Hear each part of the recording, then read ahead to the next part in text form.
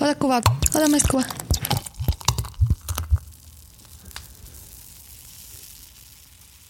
Niin. Tätä kuuntelee koko Suomi. Mistä me aloitetaan? Meillä on niin paljon asiaa. No me ollaan tässä nyt Iiriksen kanssa kohta 2 tuntia luettu tilastoja suomalaisten seksikäyttäytymisestä. Ne on ihan kiinnostavia asioita. Niin on se nyt aina mielenkiintoista tietää, miten naapuri panee. Niin nimenomaan. Siis muahan kiinnostaa ihan helvetisti, miten muut ihmiset panee. Siitä mä oon tehnyt uranikin käytännössä, että silleen, että mä oon ihan saatana utelias. Mutta silleen, että niin kuin, joo, yhdyntäkerrat ovat vähenemässä ja niin kuin näin poispäin. Mutta siis olemme käyttäneet tässä niin kuin meidän taustatutkimuksessa tätä FinSex-tutkimusta vuodelta 2015. Ja sen mukaan yhdyntäkerrat ovat vähenevissä määrin parisuhteessa ja olikohan se niinkin, että sinkkuina, mutta se nyt mun mielestä ei kerro mitään, koska silleen yhdyntä ei ole ainoa tapa harrastaa seksiä. Toi on itse asiassa tosi jännä, siis tästä aiheesta on jotenkin tosi hankala löytää. Löytyy siis tietynlaista tutkimustietoa, tutkimusdataa, mutta on se kyllä vähän kiven alla ja sit just se on jotenkin todella ikävää, että on erittäin heteronormatiivista tämä tutkimusdata, että niinku just se, että seksiksi määritellään ainoastaan niinku siis penetroituminen ja nimenomaan siis silleen, niinku, että siis mies, siis nainen, niin se on seksiä. Vaginaalinen yhdyntä. Kyllä. Niin se on niinku ainoata oikeaa seksiä tämän niinku tutkimuksen sekä ehkä yleisen niinku seksuaalikasvatuksen ja niinku kaiken tämmöisen niinku teemana, että niinku seksi on ainoastaan sitä, että joku penis työntyy vaginaan. Se kuulostaa kyllä tosi ankealta, koska mun mielestä se on tosi tylsää seksiä. Niin, joo, mutta tavallaan siis joo, onhan se kuitenkin siis silleen, että kyllähän nyt meidän porukoista, meidän piirissä silleen, että vaikka olisi pannut samaa sukupuolta olevaa ihmistä tai jotain, joka ei ole siis henkilö tai muuta ei olisi tapahtunut tällaista perinteistä vaginaalista yhdyntä, niin kyllä jengi sanoo silleen, joo mä panin muijaa, vaikka olisi itse siis nainen. Tämä on mun mielestä niinku tosi hauska joku niinku vähän mua vanhempi heteromies sanoi joskus, että ei voi sanoa panemiseksi, jos niinku 2 naista harrastaa seksiä. Joo, mulle on sanottu ihan samaa itse asiassa, että siis mä oon kokeillut, koska mä sanon aina, mä panen. Jos mä oon pannut jotain, niin mä panin sitä. Tai että me pantiin. Aina kun Melissa kulkee tuolla kaupungilla, niin se on sillä, joo mä panin tota. Mä panin tota. Joo. No, välillä tulee tehtyä niinkin, mutta ihan tälleen feministinä en ehkä käyttäisi enää termiä panin tota, koska silleen konsensuaalisesti olen vain pannut ihmisten kanssa, niin silleen, että tästä siis, tulee tästä. Ei, mutta tästä tulee taas siihen, että mä just nimenomaan sanon, että mä panin jos mä puhun sanot kundista. Joo, koska okei, no sit, no niin. Joo. Vaikka mä tiedän, että se on vähän niin kuin silleen väärin. No siis, mäkin voisin kyllä sanoa miehestä, siis miehestä, että mä panin muuten Niin kun on käytetty niinku, siis naisista niinku silleen forever, niin sit niin se on niinku ja mä haluan reclaimata sen. Kyllä. Että mä panen miehiä. Jos mä niinku silleen oon sängyssä siis miehen kanssa, niin minähän vittu nussin. Että niinku silleen, että siinä tullaan ihan siihen kuule niinku, minä olen voittanut pelin, jos niinku sis-mies on minun sängyssäni. Niin. Sitten eikö noissa tutkimuksissa ollut myös sit siitä, että ihmiset siis avioliitossa tai avoliitossa pettää vähemmän kuin aiemmin? Joo. Siis tässä nimenomaan just puhutaan siitä, että missä se oli se uskollisuus on lisääntynyt? Siis niin kun kyllä, siis uskollisuus on lisääntynyt.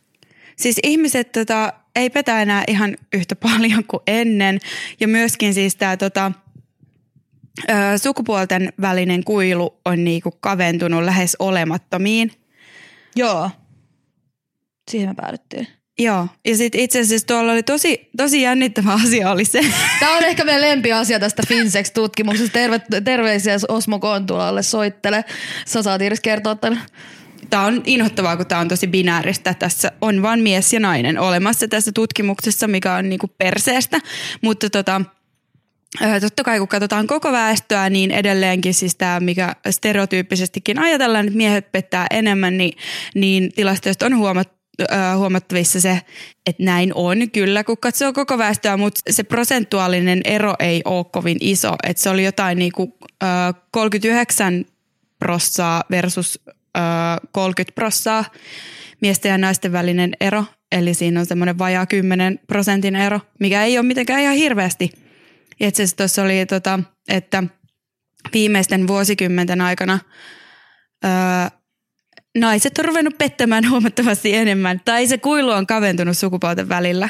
Ja sitten tämähän tietysti johtuu siitä, että naiset on itsenäisiä nykyään ja matkustelee enemmän. Eli se ei ole niin, että se aviomies on siellä maailmalla huitelemassa, vaan nykypäivänä nainen on siellä maailmassa huutelemassa ihan yhtä lailla kuin mieskin. Yhtä lailla. Että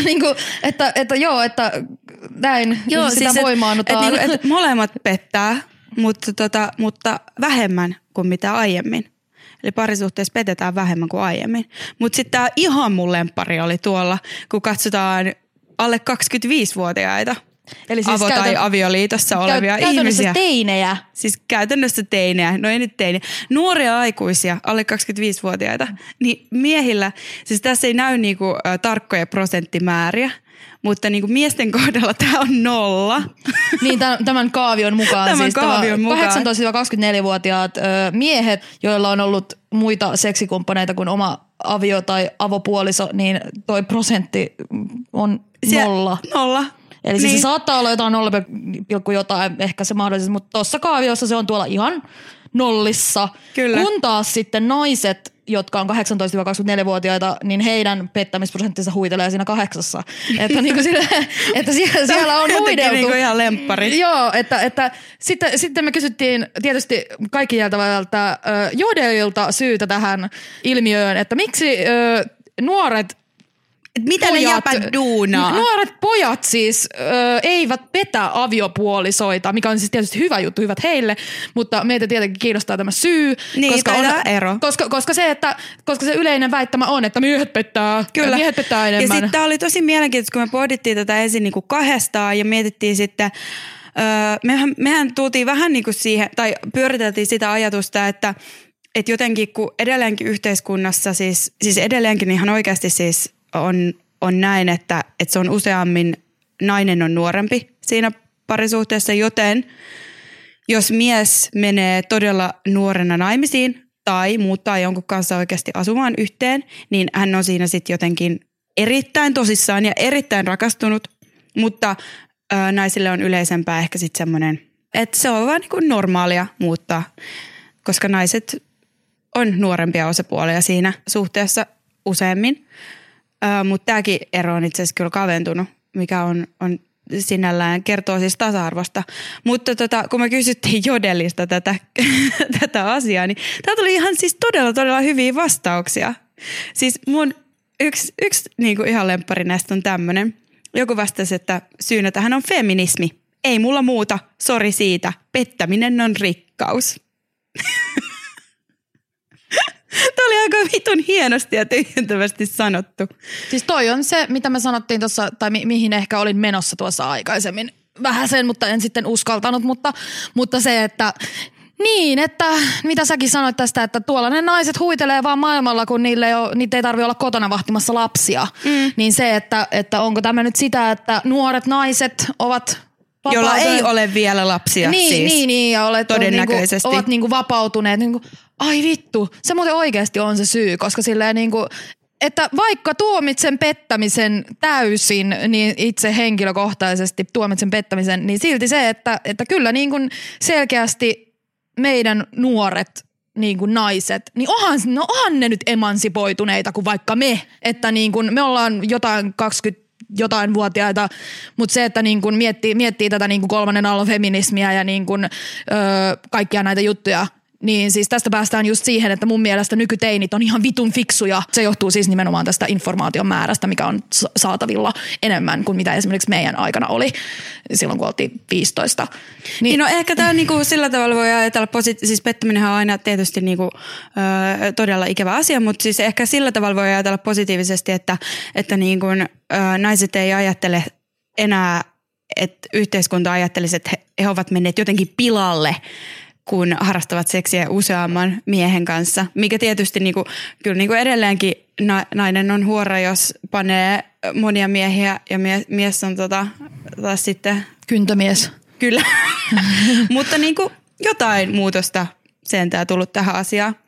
Sitten toinen juttu, mikä on itse asiassa myös tosi mielenkiintoinen. Jodelissa joku sanoi, että tämä johtuu selkeästi siitä, kun siis alle 25-vuotiaiden avo- tai avioliitossa olevien ihmisten, niille just on lapsia, joten todennäköisesti molemmilla on niinku samat mahdollisuudet käydä ulkona ja viettää vapaa-aikaa ja molemmat on oletettavasti aika samantyyppisessä elämäntilanteessa, varmaan opiskelijoita molemmat tai käy töissä tai mitä liian, mutta siinä ei ole välttämättä sellaista eroa, että toinen olisi esimerkiksi lapsen kanssa himassa, koska niitä lapsia ei todennäköisesti noin nuorella vielä ole. Niin joku sanoi, että miehet iskee enemmän naisia kuin naiset miehiä, joten naisilla on enemmän mahdollisuuksia ja tilanteita. Niin no tää on ehkä semmoinen ajaton tavallaan, että mä en nyt muista miten se tuossa meni, mutta siis se, että niin, joo, mä tykkään tosta, koska se silleen, niin mä tavallaan ostan ton jotenkin, koska se että niin se feminismipointti joo, mutta se, että siis joo, meidän kulttuurissa mies tekee aloitteen. Ja se on niinku vaan semmoinen juttu. Siis ei tietenkään meidän niinku kuplassa, mutta siis niin. Niinku yleisesti. että niinku mies tekee aloitteen, niin se, että jos niitä nuoria naisia pokaillaan ihan saatanasti, niin eikö se silloin ole todennäköisempää, että ne myös pettää niin kuin... Mä ostan ton ihan täysin, koska sille ei niinku... Siis se, että no kun, siis, kun miehistä on aina puhuttu, jossain niin kuin paskatutkimuksessa, mitä juuri tuossa luin, niin siinä joku niin kuin, alan asiantuntijaksi itseään nimittävä henkilö oli käyttänyt tällaista niin kuin kakkupalavertausta, koska aina on puhuttu stereotyyppisesti siitä, että miehet pettää helpommin, niin käytti tällaista kakkupalavertausta, että miehillä ei vaan ole niin kuin sellaista, että he ei koe sitä niin pahaksi asiaksi ja sitten vähän sama, että mies ajattelee siitä vastaan tulevasta naisesta vähän niin kuin herkku kakkupalasta, joka on keittiössä tarjolla, että niinku, et siihen on pakko iskeä, kun se mahdollisuus on. Niin. Tuommoinen kiva esineellistävä. Kiva esineellistävä. Tämmöinen lukko, kyllä avainteoriamainen. Niin, tai sitten semmoinen, että kun kerran on mahdollisuus, niin sitten mutta siis toi on ihan paskaa. Kiinni. Niin on, koska siis on ihan täyttä paskaa, mutta tai siis niinku jotenkin tosi ikävä kela, mutta sitten tai toi kakkupalavertaus lähinnä oli jo perseestä. Se on ihan perseestä, koska sille mä pystyn opettaa koiralle, että älä ota herkkua pöydältä, niin kyllä mieskin tajuaa olla ottamatta herkkua pöydältä. Niin kuin silleen... Ei just puhuttu miehistä ja koirista samassa vitun lauseessa. Mä vihaan miehiä. Tuo voi editoida pois, mutta siis silleen niinku mä meinasin jo aikaisemminkin sanoa tossa, että siis mä vaan niinku vihaan miehiä instituutiona ja konseptina, että niinku... Niin, mäkin kyllä konseptina. Niin konseptina. Mutta kun silleen, yritäpä sanoa jollekin miehelle, että mä vihaan miehiä, niin arvaa suuttuuko se? Suuttuu, koska hän kääntää sen keskustelun itseensä. Minä loukkaannuin. Tässä puhutaan nyt minusta ja minulla on nyt nämä minun herkät tunteeni ja sinun täytyy nyt kuunnella minun herkkiä tunteitani, koska minua on loukattu. Vaikka tässä puhutaan tässä minä vihaan miehiä keskustelussa, ei puhuta yksittäisestä miehestä, juuri sinusta siinä vastapäätä, jolle voisin puhua jollekin miehelle, vaan niin sitten tuottaja heiluttaa kättä. Niin, että jos mä sanoisin meidän tuottajalle, että minä vihaan miehiä, niin se, että hän niin kuin olisi siinä tilanteessa silleen, niin kuin, että miksi sinä vihaat minua, niin tuottaja ei silloin ymmärrä, että minä en puhu hänestä, vaan minä puhun tästä niin kuin konseptista nimeltä mies, joka on tämän yhteiskunnan niin kuin paskaeliö, joka silleen niin kuin syövyttää kaiken ja omistaa kaiken. Siis täytyy vielä tarkentaa valkoinen länsimaalainen heteromies. Niin, hän omistaa kaiken käytännössä.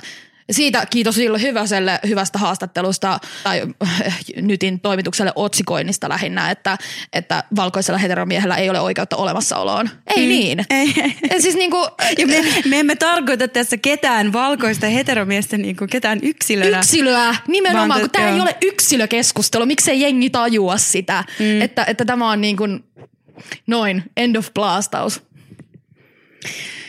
Joo, mutta kyllä niinku, tavallaan kyllä ton yhteyden voi ymmärtää, että koska baareissa se yleensä menee niin, että miehet lähestyvät naisia, niin silloinhan tällaisella nopealla yksinkertaisella matematiikalla voi ajatella niin, että silloin naisille tarjoutuu enemmän mahdollisuuksia pettää. Juuri näin. Ja jos sulla ei mahdollisuutta pettää, niin että sillä voi pettää. Tai siis niin, tai silleen, niinku, että varmasti niinku, joku voi lähteä silleen, niinku, no ei ilmeisesti 18-24-vuotiaat miehet lähde tarkoituksella niinku, etsimään panoseuraa, niinku, jos heitä ei kerran pokailla tämän teorian niinku, perusteella. Ja sitten joku järkevä jodelissa sit vastannut tälläkin tavalla, että naisilla on usein vanhemmat kumppanit ja miehet vakiintuu myöhemmin, eli naiset ehtii olla suhteessa kauemmin ja pettämisen todennäköisyys kasvaa. Miehet eivät taas ehdi vielä vastarakastuneina asialle. Ei hätää, myöhemmin ehtivät. Ihana, kiitos Jodel. Kiitos Jodel, mutta siis toihan tukee sitä sun aikaisempaa teoriaa just siitä, että ne miehet on nimenomaan ne 18-vuotiaat miehet, jotka on naimisissa, niin ne on niinku silleen tosi rakastuneita ja ne on niinku tosi silleen niinku sitoutuneita. Kyllä. Mutta sitten taas nämä, niinku, no mä puhutin koko ajan niistä 18-24-vuotiaat.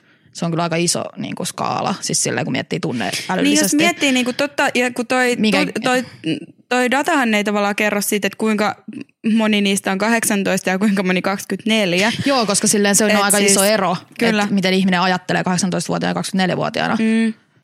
Toi on selkeästi ongelma tuossa tutkimuksessa, koska kyllä niin kuin mä melkein 24-vuotiaana tässä voin sanoa, että 18-vuotiaana olisin ehkä niin kuin ollut todennäköisempi pettämään, jos olisin pettänyt, kuin että pettäisin nyt tai jotain, en mä tiedä. Joo. Siis kyllä mä niin kuin luulisin, että jos mä olisin ollut joskus mono, niin mä olisin silleen varmaan 18-vuotiaana pettänyt. Sen mä nyt enää ajaisi itseäni sellaiseen tilanteeseen, että pitäisi pettää, kun on muitakin niinku ratkaisuja. Niin esimerkiksi puhua puolisolleen, että niinku silleen. Niin. No, joo, puhutaanko me nyt itsestäänselvyyksiä siis, tässä vai? Mä oon silleen, että pitäisi ehkä saada joku kuplan ulkopuolelta puhumaan tähän, koska me ollaan ihan vitun kuplassa taas. Niin me ollaan. Me ollaan silleen, niin, ihmiset ei puhu niiden kumppaneille. Että niinku, se on kyllä ihan oikeasti hirveä ongelma suomalaisissa suhteissa, jota muuten. Niin, että me ollaan ihan vitun kuplassa. Kuplan sisäpuolella. Niin sitä tuki itse asiassa just toi Finsex-tutkimuksessa sanottu se, että yhdyntäkerrot on vähentynyt, eli siis nyt tässä nyt niinku yhdyntä on as in seksi. Se on vähentynyt tosi paljon tai sille niinku selkeästi, mutta ihmiset kuitenkin ilmeisesti toivoo yhdyntöjä niin kuin tosi paljon. Siis enemmän kuin ennen vai? Niin, ootas. Finsex, Väestöliitto. Vaikka yhdynnät olivat vähentyneet, niin ihmisten yhdyntämotiivit eivät olleet vähentyneet. Verrattaessa vastauksia eri vuosilta kysymykseen siitä, kuinka usein vastaaja olisi halunnut olla yhdynnässä, jos hän voisi sen omin päin ratkaista, niin sekä miesten että naisten yhdyntätoiveet olivat 2015 itse asiassa jonkin verran suuremmat kuin 2007. Eli ihmiset haluaa panna enemmän, mutta ne ei vittu uskalla puhua siitä. Perkele! Me tarvitaan seksipuhetta. Sitten ne ei edes petä. Ihmiset on niinku miserable. Siis toista se on ollut kuule joskus 60-luvulla. Vanhoihin hyviin aikoihin täytyy palata, että petettiin menevään vaan, no ei vaan se. Ja siitä ei puhuttu ja ketään ei haitannut. Niin, ketään ei haitannut, niin apua. No siis sehän on ihan yleistä, että tämmöiset niin kuin salarakkaat olivat kyllä niin kuin tosi yleisiä silleen niin kuin, ja esimerkiksi jossain kulttuurissa, esimerkiksi Ranskassa muistaakseni on ollut niin kuin joskus aikanaan niin kuin ihan normaalia tämmöiset niin kuin rakastajat. Kyllä siitä edelleenkin puhutaan semmoista niin kuin parisilainen semmoinen. Niin, mutta et sitä ei niinku jotenkin, sitä ei niinku katsota, siitä ei vaan puhuta. Että sit se on niinku silleen hyväksytty, tai silleen niinku mukamas hyväksytty juttu. En tiedä siis yksityiskohtia tästä, mutta olen kuullut tämmöistä niinku puhetta, että niinku tämmöisiä rakastajattaria on kyllä Ranskassa, mutta ollut ainakin joskus, ja on ehkä edelleenkin, niin että niistä ei vaan sit puhuta. Siis ero yhdyntätoiveiden ja toteutuneiden yhdyntämäärien välillä oli 2015 aiempaa suurempi. Siis aivan kamalaa. Siis just tää on se, mitä mä vaadin niin kuin mun elämässäni ja työssäni ja kaikessa, mitä mä teen, on, että sitä seksipuhetta, että saatana, puhukaa niille kumppaneille. Mikä siinä on, että ilmeisesti ihmiset on lopettanut puhumisen, koska näiden tutkimusten mukaan ihmiset on ennen kuitenkin niin kuin harrastanut enemmän niitä yhdintöjä. Niin se, että niin kuin, niin vai onko se miksi ihmiset niin, on lopettanut puhumisen seksistä parisuhteissa? Vai onko se vaan tapahtunut? Onko sitä tehty niin kuin vaan silleen, koska pitää niin kuin seksiä? Niin vai onko ihmisten niin kuin, tavallaan elämän rytmi jotenkin muuttunut hektisemmäksi ehkä? Että ei ole niitä sellaisia spontaaneja, neutraaleja semmoisia tavallaan hetkiä, missä se voisi niin kuin tulla puheeksi. Joo, tapahtua. Ton teorian mä oon kuullut aikaisemminkin ja siis siitä on varmasti jotain tutkimusta, mitä nyt ei olla ehditty kaivamaan tähän, mutta se, että ihmisten elämä on kiireisempää kuin koskaan. Niin se, että mutta silti musta tää on niin jännä ajatella, kun niinku puhutaan kuitenkin silleen, että vielä joskus niinku, siis vaikka 50-luvulla, siis ihmisethän, kun ei heillä ollut niinku kaupungeissa mitään yksityisiä tiloja, niin jengi pani puskissa. Mutta silti ne pani puskissa enemmän kuin me meidän yksiöissä. Niinku mitä vittua? Joo, ja se meillä olisi kaikki niinku yksityiset tilat täällä käytettävissä ja silti me ei panna. Joo, ja siis tossa on se kanssa, että silloin joskus, onko se sitten joskus 100 vuotta sitten, kun oli niinku, ihmiset asu siis koko sukuku asu samassa talossa myös Suomessa, että niinku asuttiin yhdessä perhe niinku, ja paljon ihmisiä samassa talossa ja näin poispäin. Niin jengi pani silti. Että niinku, vanhemmat niinku pani lasten niinku siinä vieressä ja niinku, että siis ei niinku perhepeti ei ollut mikään iso juttu niinku silloin aikanaan ja niinku näin poispäin. Ja siitähän on vasta niinku kohuja ollutkin, että niinku apua, että miten te vanhemmat voitte harrastaa seksiä, jos lapsi nukkuu siinä niinku vieressä. Niin silleen, no voi vittu, milloin sitten. Mutta niinku siitä, niin, että tavallaan se, että jos ihmiset, toi on tosi hyvin sanottu just se, että ihmiset vittu on pannut puskissakin mieluummin, niinku, tai että ihmiset on pannut puskissa. Se oli ihan normi, että kesäisin puskissa ja talvisin sitten saunassa. Niin. Mutta että nyt kun meillä on nämä yksiöt, niin me ei enää panna. Mutta siis mun mielestä tämä ehkä kertoo jotain meidän yksinäisyydestä. Sitä, että meistä on tullut eristäytyneisempiä. Meidän kulttuuri on tosi yksilökeskeinen tällä hetkellä. Niin tavallaan liittyisikö noi kaksi asiaa toisiinsa? Että meidän niin kuin yksilökeskeisyys ajaa meitä jotenkin myöskin yksinäisemmiksi. Voiko se olla mahdollista? Kuulostaa aika kaukaa haetulta, mutta jotenkin se, että kun sä oot ihan oikeassa siinä, että meillä on vittu, siis sinkkuja asuu tässä kaupungissa niin kuin vittu eniten, siis yksiöissä asuu eniten jengiä. Eikö niin tuottaja? Että sinkkutalouksia on Helsingissä eniten. Niin kuin, joo. Kyllä, mutta niin silti jengi ei niin kuin pane keskenään. Niin, no mutta jos mä mietin silleen, että on ollut oikeasti joku todella niin kuin, ihmisten työt on muutenkin niin kuin paljon ihan erilaisia nykyään. Ja ihmisten niin kuin rytmi ei mene samalla tavalla. Siis niin kuin, että voi olla vaikka pariskunta, missä niin kuin molemmat tekee ihan eri aikaa duunia. Joo, että niinku, kun aiemmin se on ollut niinku enemmän silleen, että sama aikaa ollaan töissä ja sama aikaa tai vaimo on kotona. Niin, kyllä. Niin. Mutta kaupungeissa kuitenkin ihmiset, kyllä. Mutta sitten se, että se rytmi on ollut niinku sama molemmilla. Joo. Nykyään siis voi olla silleen, että niinku mäkin voin tehdä vaikka siis 3 asti yöllä duunia ja usein mun työ niinku ajoittuukin aika monesti jossain mun friikkuhommissa silleen, että mä pahdan niitä menemään sitten yöllä. Niin sitten toisella osapuolella ei välttämättä ole ihan samantyyppistä rytmiä. Ja tämä on niinku varmasti aika monella. Joo, siis kyllä mullakin on silleen, että niinku, kyllä mulla on välillä vaikea aikaa löytää niinku esimerkiksi deittailuun, koska silleen, mikä päivä tänään? Mun pitäisi olla nytkin treffeillä. Mut joo, mä en ilmoittanut koskaan, sori. Niin, Sori sinulle, joka piti päästä Melissan kanssa tänään treffeille. Et päässyt, koska me puhuimme pettämisestä ja avioliitosta. joo, niin näin, niin siis munkin on tosi vaikea löytää aikaa deittailulle, koska mä teen töitä kello 9:30 illalla, niin silleen.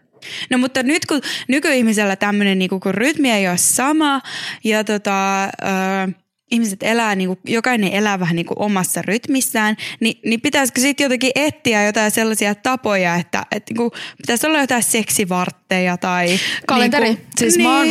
mä oon siis nimenomaan aina puhunut varsinkin pitkissä suhteissa oleville ihmisille siitä, että jos teille ei ole seksiä ja te haluatte molemmat seksiä, niin te varaatte kalenterista ajan. Siis siinä ei mun mielestä mitään outoa.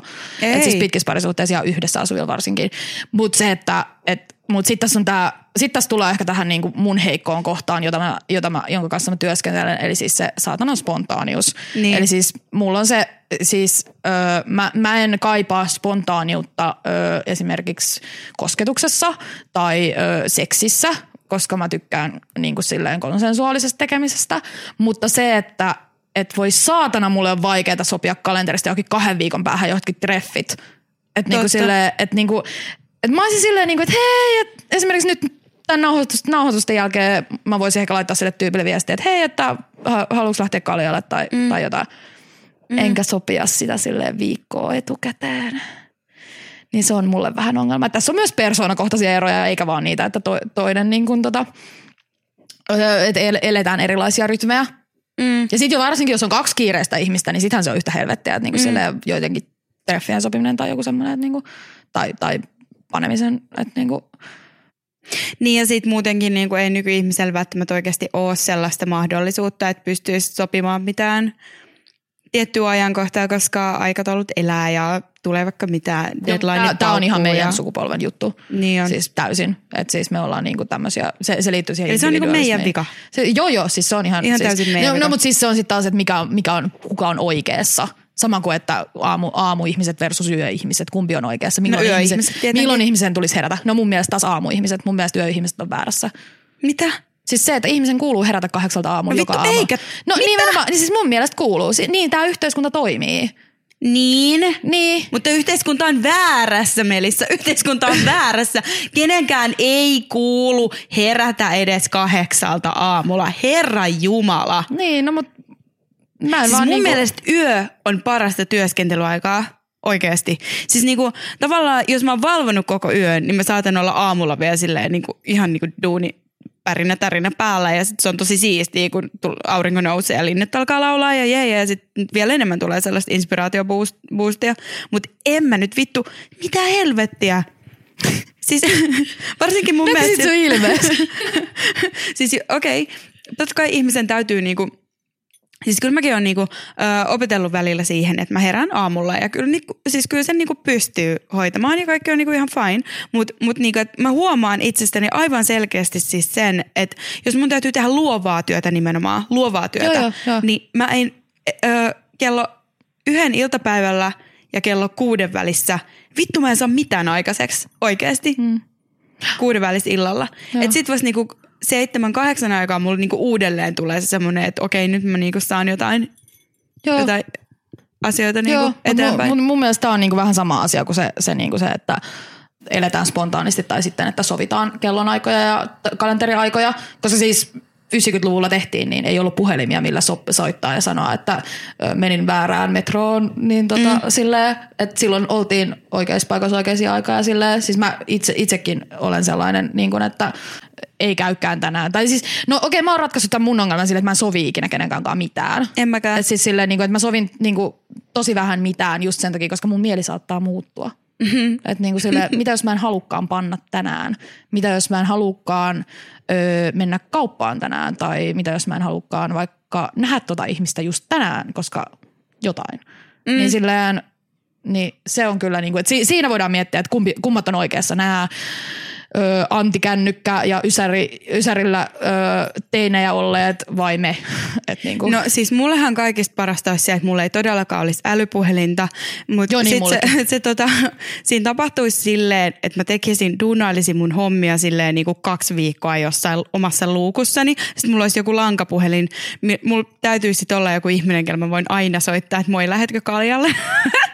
Koska mut niinku joo, se on tosi inhottavaa, kun joku kysyy mut vaikka, että kauan mulla menee jonkun jutun tekemisessä. Sitten mä oon silleen, että en minä voi sanoa. Koska niin nyt kun minä aloitan tämän, minulle saattaa yhtäkkiä tulla semmoinen hetki, että mä en saakaan oikeasti mitään aikaiseksi. Mä joudun niinku pyörittelemään niitä juttuja silleen 2 tuntia, lakata kynsiä siinä kunnolla musaa ja sit vasta niinku oikeasti pystyn koska luovuutta ei voi ennustaa. Ei oikeasti voi. Joo, sen mä tiedän. Joo, todella hyvin. Että siis se, että ruoskin itseäni joskus töissä siitä, että vittu kun mä en saa mitään tehtyä. Niin, mutta se johtuu, joskus vaan ei voi, siis luovuus ei ole mikään on-off-nappi. Että juuri niin kuin sanoit, että mä en voi mennä 8 aamulla töihin ja painaa on-nappia ja olla sille, nyt mä olen 8 tuntia luova. Joo, sehän ei toimi. Ei. Mutta siis olen onneksi sellaisessa asemassa kyllä, että mun ei tarvitse mennä 8 aamulla töihin olemaan luova. Että näin, mutta olen kyllä niin kuin samaa mieltä. Mulla on ehkä ollut tuossa aamuihminen versus yöihminen niin kuin, ajattelussa ehkä myös se, että mulla ei ole koskaan ollut sellaista mahdollisuutta, että mä voisin olla yöihminen. Kyllä mustakin olisi kiva tehdä 4 töitä aamuyöllä, mutta en mä ole koskaan saanut siitä rahaa. Niin sillä ei se toimi mulle. Mutta sillä niin, ihmiset elää eri tavalla. Kyllä mä varmaan löytäisin sellaista duunia, jos mä haluaisin sillä niin kuin, että mä voisin tehdä yöllä töitä. Niin ja siis kyllähän se... Siinä joutuu kyllä siis luopua asioista tosi paljon, että sen takia mäkin välillä niin kuin olen yrittänyt, tai siis olen tehnyt sitä myöskin, että erään ihan tarkoituksella, vaikka ei olisi pakko, niin työskentelen aamulla ja päivällä. Mutta koska siis siinä joutuu kyllä luopua aika paljon, jos tekee ainoastaan öisin duunia, siis sosiaalinen elämä kärsii. Että sit se usein onkin ollut, jos mulla on ollut jotain semmoisia proggiksia, jossa mun täytyy oikeasti niin kuin pystyä saada tehdä mun omalla rytmillä, niin sit mä oon keskittänyt mun koko energiani siihen sitten sen viikon tai 2. Ja sit, ei siinä ole silloin hirveästi pystynyt tavata ketään. Mulla oli siis semmoinen, mä olin Pariisissa mun ystävän luona, mun lapsuuden ystävän luona viikon. Pussikaljottelemassa ja kuule kyttien kanssa jouduin tekemisiin. Niin kuin eräs nimeltä mainitsematon Seiskan toimittaja tämän asian halusi ilmaista. Mutta olin siellä mun lapsuuden ystävän luona. Me ollaan siitä asti, kun me ollaan oltu ihan skidejä, niin ollaan nähty aina kerran vuodessa. Ja nyt sitten ei itse asiassa oltu kyllä nähty pari vuoteen. Menin sinne hänen luukkuun. Hänellä oli semmoinen 12-neliöinen pikku luukku siellä Pariisin laitamilla. Ja siis hän työskentelee niin. Vittu siis se oli oikeasti, se oli kyllä ihan älytöntä. Hän työskentelee siis sillä tavalla, että... hän varoittikin mua siitä, koska hän aloittaa duunit siis hän herää 11 illalla. Ja sitten hän keittää kahvia ja menee 18 yöllä töihin. Sitten hän tulee duunista joko 9 aamulla tai sitten hän tulee 3 aikaa päivällä totaalikännissä, jos niillä on ollut vähän parempi. Siis hän tekee musiikkia, niin jos on ollut vähän sellaiset bileet studiolla, niin sitten hän tulee joo, sitten on jatkot ja sitten hän tulee 3 päivällä ja sitten hän menee nukkuu. Sitten hän herää taas 11 yöllä ja sitten se sama. Siis hän on tehnyt sitä jo niin kuin vuoden tai 2. Ja siis ei hän niin kuin näe ketään muita kuin hänen duunikavereita siellä studiolla. Joo. Mutta sitten siinä on toisaalta se, että joo, se on hänen elämänsä ja sitten... Jos se sopii hänelle, niin silleen go for it. Mutta harvoissa duuneissa pystyy tekemään noin. Niin. Että se, että niin kun, et mä oon jotenkin vaan hyväksynyt sen, että niin kun tää yhteiskunta toimii aamuihmisten ympärillä. Ja mä aion elää aamuihmisenä silleen niin kauan, kunnes tää systeemi muuttuu. Minä kuule tulen ja muutan tämän systeemin kohta. Fuck the system. Fuck the system. Fuck the police. Fuck the herätyskello. niin. No, mut joo. Niin, näistä avioliitoista siis.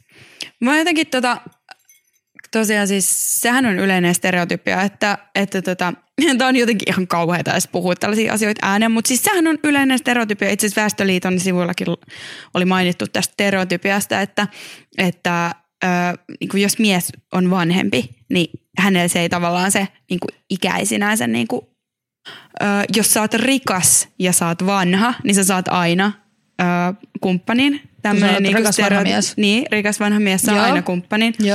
Mutta siis musta oli tosi ilahduttavaa, että kun mä luin tätä tutkimusta, niin tässä on tapahtumassa tosi mielenkiintoisia muutoksia muutenkin. Siis vaikuttaa siltä, että tämmöinen niinku normiliitto, jossa siis niin sanottu normiliitto, jossa aviomies on vaimoa vanhempi, se on siis tulossa paljon niin kuin vähemmän yleiseksi. Ja Suomessa on ollut siis merkkejä tämmöisestä trendistä. Mikä se tuloluokkajuttu oli? Niin siis siitä? Tosiaan mä puhuin siis myöskin siitä tuloluokka-asiasta, että stereotypian mukaan rikas mies saa aina naisen. Niin siis tutkimukset on todistanut sen, että nämä tämmöiset suuret ikäerot, eli nämä missä mies on vanhempi kuin nainen, niin nämä on siis kaikista yleisimpiä, kaikista alhaisimmissa tuloluokissa. Eli kun tätä asiaa kelaa tarkemmin, niin mehän puhutaan tässä nyt sellaisesta niin sanotusta Mäntsälä-ilmiöstä. Eli mistä? Siis Mäntsälä-ilmiö? Mäntsälä-ilmiö. Tarkoittaa siis sitä, että Mäntsälässä amisjannut 30-vuotiaat seukkailee niiden 14-vuotiaiden kanssa. Joo, aivan. Ja siis tämä oli tämän tutkimuksen mukaan siis lisääntymässä, vai siis että tämä on olemassa? Ei vaan siis tämä pitää paikkansa. Stereotypia ei pidä paikkansa, että rikas mies olisi paneskelee nuoria naisia.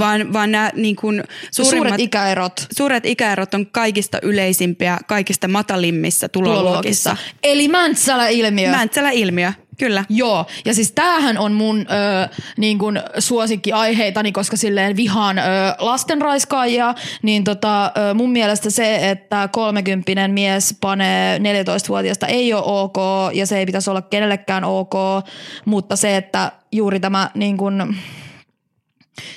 Mäntsälä-ilmiö. Mä nyt puhun tässä lapsenraiskaajista, joku sä puhut Mäntsälästä. Mutta tämä Mäntsälä-ilmiö siis siis tää on just sitä. Sitten mä muistan, mä sanoin Mäntsälä-ilmiö, koska mä oon itse Järvenpäästä kotoisin, niin mä en voi sanoa Järvenpää-ilmiö, enkä voi sanoa Kerava-ilmiö. Kerava-ilmiö voi sanoa. Stadilaiset varmaan niinku, palistelkaiset stadilaiset sanois Kerava-ilmiö. Mä en tiedä, siis ihan varmaan on, siis varmasti siis Lande-ilmiö on se, että siis mä muistan 2000-luvun alusta, kun oli kaikki IRC-galleriat ja Kiss FM:n chatit ja kaikki. Ja siis muutenkin, siellä mistä mä olin kotoisin, niin mulla oli kavereita, joilla oli siis, mulla oli 13-14-vuotiaana kavereita, joilla oli yli täysi-ikäisiä poikaystäviä. Oli ne sitten 20-vuotiaita, jollakin oli 25-vuotias poikaystävä. Silleen niin kuin, että oli täysikäisiä poikaystäviä ihan lapsilla. Ja se oli ihan ok kaikille 2000-luvun alussa. Kyllä.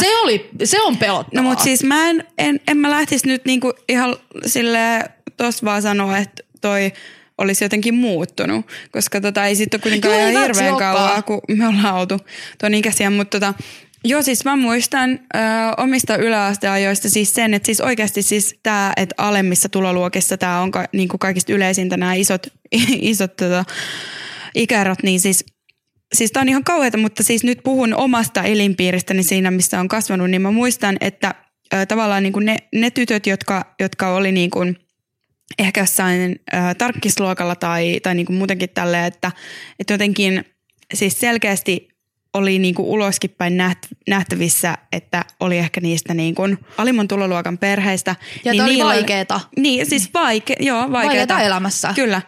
Niillä oli sitten niitä semmosia siis 30-vuotiaita, 2 femmoja poikaystäviä yläasteikäisinä. Joo, ja siis toi on niinku mun mielestä erittäin hälyttävää. Ja siis se niin kuin sä sanoit, että toi ei ole mun mielestä poistunut toi ilmiö vieläkään. Mä en ehtinyt kaivaa sitä artikkelia nyt tohon, mutta se on siis kun puhutaan vaikka tällaisista nettipedareista, niin sitten se stereotypia tai mielikuva siitä on tämmöinen 40-50-vuotias limanen äijä, joka niinku siellä niitä 14-vuotiaita sitten kosiskelee. Ei, kun ne on niitä parikypäisiä. Niin on! Parikypäisiä kundeja. Ja siis tästä on maks pari vuotta, kun tämä artikkeli on julkaistu. Mä en muista sitä lähdettä, mutta niin kuin, että ne on oikeasti 20-30-vuotiaat miehiä, jotka noita teinejä niin kuin paneskelee. Että niin kuin silleen, totta kai teinit panee siis keskenäänkin, ei nyt tässä puhuta missään absoluuttisesta ilmiöstä. Mutta ei, niin kuin, siis eihän tämä ole miten niin. Joo, siis. mutta se, että noin niin kuin, että onko tämä sitten se, mä en tiedä miten Helsingissä tämä asia on, mutta voisiko näitä kahta asiaa yhdistää, että jotenkin, että köyhät miehet vaan niin kuin panee niin kuin köyhiä teinejä. jossain tuolla landella. Tämä on ihan kauheeta. Tää on ihan kauheeta. Mua niinku sattuu. No mut siis niin kuin, no niin. Siis se, että Mutta totahan voi lähteä niinku, mä en tiedä onko purettu ilmiötä sen enempää, mutta siis kyllähän tuosta nyt voi lähteä niinku vetää vaikka mitä johtopäätöksiä. Joo, ja siis se nyt on niinku, sitähän on tutkittu iät ja ajat, minkä takia nuoret naiset viehättää. Niin ja sit miesasiamiehet tässä nyt heti sit varmaan sanois, että ne semmoset niinku alemman tuloluokan miehet ei saa niin helposti, anteeksi, nyt rupean puhua oikeasti tosi ikävä juttu, mutta ei saa niin helposti naista, niin sitten on niinku turvauduttava tälleen niinku epätoivoisiin keinoihin. Joo, siis todennäköisesti koska teinitytön silmissä sitten niinku aikuinen mies on kiehtova. Niin, vaikka siis ei missään nimessä ole, nämä miesasiamiehet myös siis sanoo joskus on sanoneet, että se teini on myös syypää tähän, mutta siis ei ole. Tässä tehtäköön selväksi kaikille, että joo, toi on muuten tosi jännä. Sen takia käytin ilmaisua lasten raiskaaja aikaisemmin, koska se, että se teini ei ole, vaikka niin kuin hän näyttäisi siltä, että hän pääsisi baariin, niin sillä ei ole mitään vitun väliä. Niin kun sä sanoit tuossa äsken, että heistä niin kuin 30 mies on kiinnostava, niin so what? Sille mitä vitun väliä? Vaikka se niinku teini sanoo sulle, että se haluaa panna sua ja se rakastaa sua yli kaiken ja niinku, vaikka se niinku sanois mitä se ei, niin sä et pane sitä. Et sille niinku se on niin yksinkertaista. Niin, se on hyvin yksinkertaista. Se on hyvin yksinkertaista. Niinku niitä lapsia ei vaan niinku panna. Se on hyväksikäyttöä. Joo, se on seksuaalista hyväksikäyttöä. Juuri näin. Ja tämä tuntuu olevan niinku vähän vaikea niinku tää asia joillekin tyypeille. Kyllä.